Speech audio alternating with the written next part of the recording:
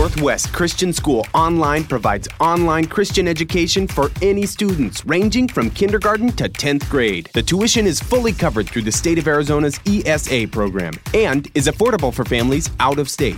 You can count on NCS Online for a rigorous, proven online program that establishes a robust biblical worldview for all students. For more information, go to ncsonline.org. That's ncsonline.org. That's why we pray, your kingdom come. If it is by the finger of God that I cast out demons, the kingdom of God is upon you. This is an upside-down kingdom. Behold, the kingdom of God is within you. Well, Tuesday, November the 8th, and we're back, and just so thrilled to have back for a second day. Yesterday we had introduced you to two of the pastors from the Jesus Church, Aaron and Kyle. Jesus Church is located right there on 29th Avenue and Greenway Road, so literally right around the corner from Northwest Christian School in Phoenix, Arizona. And you guys have kindly agreed. We had a great, stirring conversation about freedom. I think one of the things that we talked about yesterday that was really kind of an upset the apple cart moment was that opportunity that if we're not careful, the enemy can come in and put us, regardless of the fact that we're walking in Christ, regardless of the fact that we are new creations, we can still experience bondage.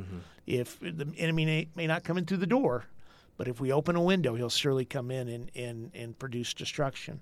But you have kind of walked through 4 different steps.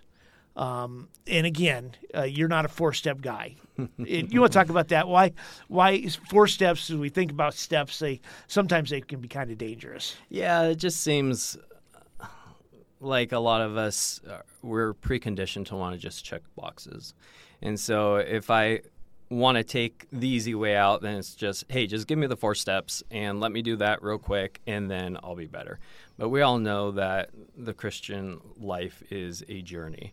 It's not just checking boxes on lists. It's a process. That's what sanctification is. It's a process of becoming more like Jesus. And so we're forgiven, and we're forgiven once, and that's great, but we live a life of sanctification and becoming more like Jesus every single day. And so the concept of just saying, hey, here's 4 steps to freedom is really misleading because it's more than just steps. It's a whole journey. And I walk with my wife 2 miles every night, and it's a journey. It's many, many steps. You can't take a journey with 4 steps. You can walk to your couch in 4 steps. And so I think it becomes a little bit of a misconception if people think, oh, this is easy. It's just 4 steps to freedom. And I never want to convey that. Yeah, so true. So true. So but maybe we can, not so much 4 steps, maybe we look at these as 4 road marks. Yeah. You know, on the way to, on the journey through our lives towards freedom, these are 4 things that as you make that journey, you're going to experience, you're going to need to experience as you walk across that map. Number 1, I think, is fundamental, but I think it's really hard. Number 1 says, at some point, we have to recognize we need help. Can you guys unpack that one for us? Yeah, I've experienced this in my life. Until you admit you need help, you're not going to accept help. There are people out there that want to help you. God wants to help you. And there's so many things there for us, but we have to accept that gift. We can't just deny that we're doing anything wrong and think we're going to get better, because you're not cleaning the mess that's right in front of you. You're just going to keep walking over it. You're going to keep stumbling over it. So until you actually realize what needs to be worked on and what issue is in your life, you can't really fix it, because you're just ignoring it. And you might be doing something, and it might be cleaning up that mess a little, but you're really going at it blind, and you're going to miss a lot of the things in your life that are acting as a blockade to getting to the destiny that God has for you. Wow. Yeah. Love it. Number 2, this is, again, another fundamental one, but what's interesting to me is the second part of this. Once you realize, repent to God and others. And I find personally, I think that second part is a little bit of twist in the story for me. That's hard. Oh, But yeah. you guys want to unpack that one, number 2, for us a little bit there? Once you realize, repent to God and to others. Yeah, that's the hard part, right? Because how many times have we struggled with something in our life and we have no problem telling God because obviously He already knows what happened. But the fear of man will stop us from doing so much in our lives. And so when we're afraid of what someone's going to think, and again, that comes from the lie of the enemy, that someone's going to look at you different, you're going to get rejected. And we all have inside of us this self-preservation thing where we want to protect ourselves. And that sort of shows up in the first part with the realize you have an issue. We don't want to think that I could have an issue. We live in a society that's always saying, oh, it's someone else's fault, or this is the reason that I am the way I am, or I'm the victim, instead of actually taking ownership for what we're going through. But once you get to that point and you realize that there's an issue and you repent before God and you repent to God and say, God, I sinned against you. And the story of the prodigal son, when he goes to his father, he says, I have sinned against heaven and before you. And one of the ways that we find freedom is through accountability and shedding light on things in the darkness. We know the enemy loves to work in the dark. He loves to work in isolation. He loves to work in shame. And all that stuff happens in the dark. And so when we can shine as much light on sin or bondage in our lives, then it just brings freedom. And that's what we're looking for. We're looking for Jesus in our lives and to shine light on all these things. So that can be an accountability partner. It could be your spiritual authority, your husband or your wife, or your mom or your dad if you're a kid. But we have to not only pray and say, God, I'm never going to do this again, because we've all done that and we've seen, oh, I did that again. We need that accountability, that discipleship aspect to it. And so many people, they're fine with the first part, but they're not willing to go through the second part. And they don't walk in the freedom and they don't experience everything God has for them because they're not willing to go the full distance. And you know it's from the enemy because they'll tell you 2 lies. Either your sin's not big enough and that you can't bring it to someone who's gone through more than you, or your sin's so big that nobody will ever look at you again the same. Well, what has he just given you? He gives you a parameter where you will never share because either your sin's too small or your sin's too big. So now you've created this pass-fail where now you can't share at all. So now when you want to bring it to someone, you're like, well, either of these 2 things are going to happen, so now I'm just going to sit here and just not tell anyone. Well, what has just happened? The enemy has isolated you in this situation. Wow. Yeah, and just the whole concept of what repentance is. And a lot of times we think repentance, which in the Greek is the word metanoia, which means to change. Meta and noia is mind. We think, oh, well, that just means changing my mind about sin. But it means so much more than that. That's part of it. But we need to change our mind about how God sees us. We need to change our minds about how we see ourselves, that we are actually created in the image of God. And those things that we do aren't our identity. They don't define us. The enemy will try and tell us they define us, but they don't. And so we have to repent, not just from sin, but change our mind about who we are, about who God sees us to be, who we see God to be. And then once we do that, then we go to other people and we confess as well. Wow. And there's a difficulty. We mentioned this yesterday, this idea of arrogance, of pride that's so dangerous. Because there's, like, for example, in my life, and I'm sure, you guys lead within an organization, you're pastors, I'm a Christian school superintendent, and there's this logical syllogism that we all get. It's number one, point number one, I am a human being who is subject to his sinful nature. Number 2, I am a Christian school superintendent. So therefore, number 3, I am a Christian school superintendent that sins.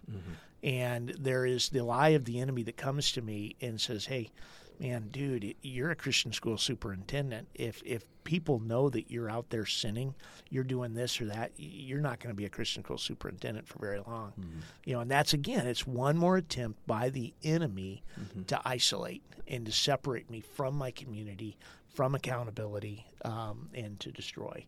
Absolutely. So the number two, it that particular step in the journey is, it seems simple when you first read it, but oh my goodness, it's a little bit more than that. It's a hard pill to swallow. Yeah, it is. Number three, renounce the lies of Satan. And your sub point here is, this is 100% truth. Every bondage, and this is a point you made well, and I think is really deserving of attention here. Every bondage begins with a lie. So can you unpack those ideas? Renounce the lies of Satan, and every bondage begins with a lie. Yeah, I think that's so true. And when you take a step back and look at your life and the things that you struggle with, you can always see a lie, and we convince ourselves that that lie is the truth. In the story of the prodigal son, you have the older son, who we usually see as the good son, and he's struggling with his brother who's come home and is getting all this attention, and now he's getting things from his dad. And it's really cool because in the story you can see an open window that the enemy starts to walk through, like in real time. And so you've got the son, and he's talking to his dad, and he believes two lies.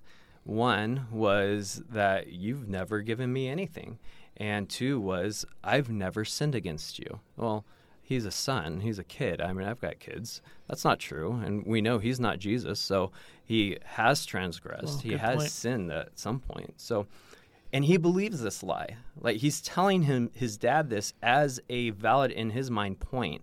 And so not only is it that the enemy will lie to you, but we identify with that lie. We see that from the very beginning in Genesis with Eve, who identifies and believes in a lie from the enemy, opens the door to her life, and brings in sin, literally sin, into the world.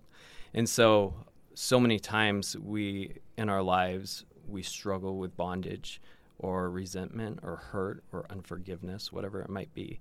And it all comes because of a lie. That person doesn't care about me. That person doesn't like me. That person walked by me, didn't say anything, or looked at me in a certain way. All of those things, what do? They isolate us. They make us feel something is reality that isn't actual reality. And it's all based off of the world that the enemy's trying to get us to live in, which is not the world that God wants us to live in. And it's full of darkness and isolation and sorrow. And I think ultimately hopelessness is what the enemy is trying to get us to live in. And we live in a world that is full of a lot of hopeless people. Yeah. Wow. Number 4, receive the gifts of the Father. And here you kind of wrap you wrap the concept of gifts around 3 particular gifts, so that we're justified through faith, not of ourselves. It's the gift of God. But then we begin walking through this process over the course of our entire lifetimes. None of us gets to wake up on a certain morning and say, well, that's it, I'm sanctified, it's done. But we'll experience the sanctification process over the course of our lifetimes. But as we do that, you point out 3 gifts that are critical in that journey. Can you talk about those 3 gifts? The first one, in the way that Jesus talks, he usually puts his most important point at the beginning. And so the first one he gives is, in the story of the prodigal, again, the son, when he comes home, the prodigal, his dad gives him 3 gifts. And the first one is a robe. And we know that in Isaiah 61:10, the Bible says that he has covered me with a robe of righteousness.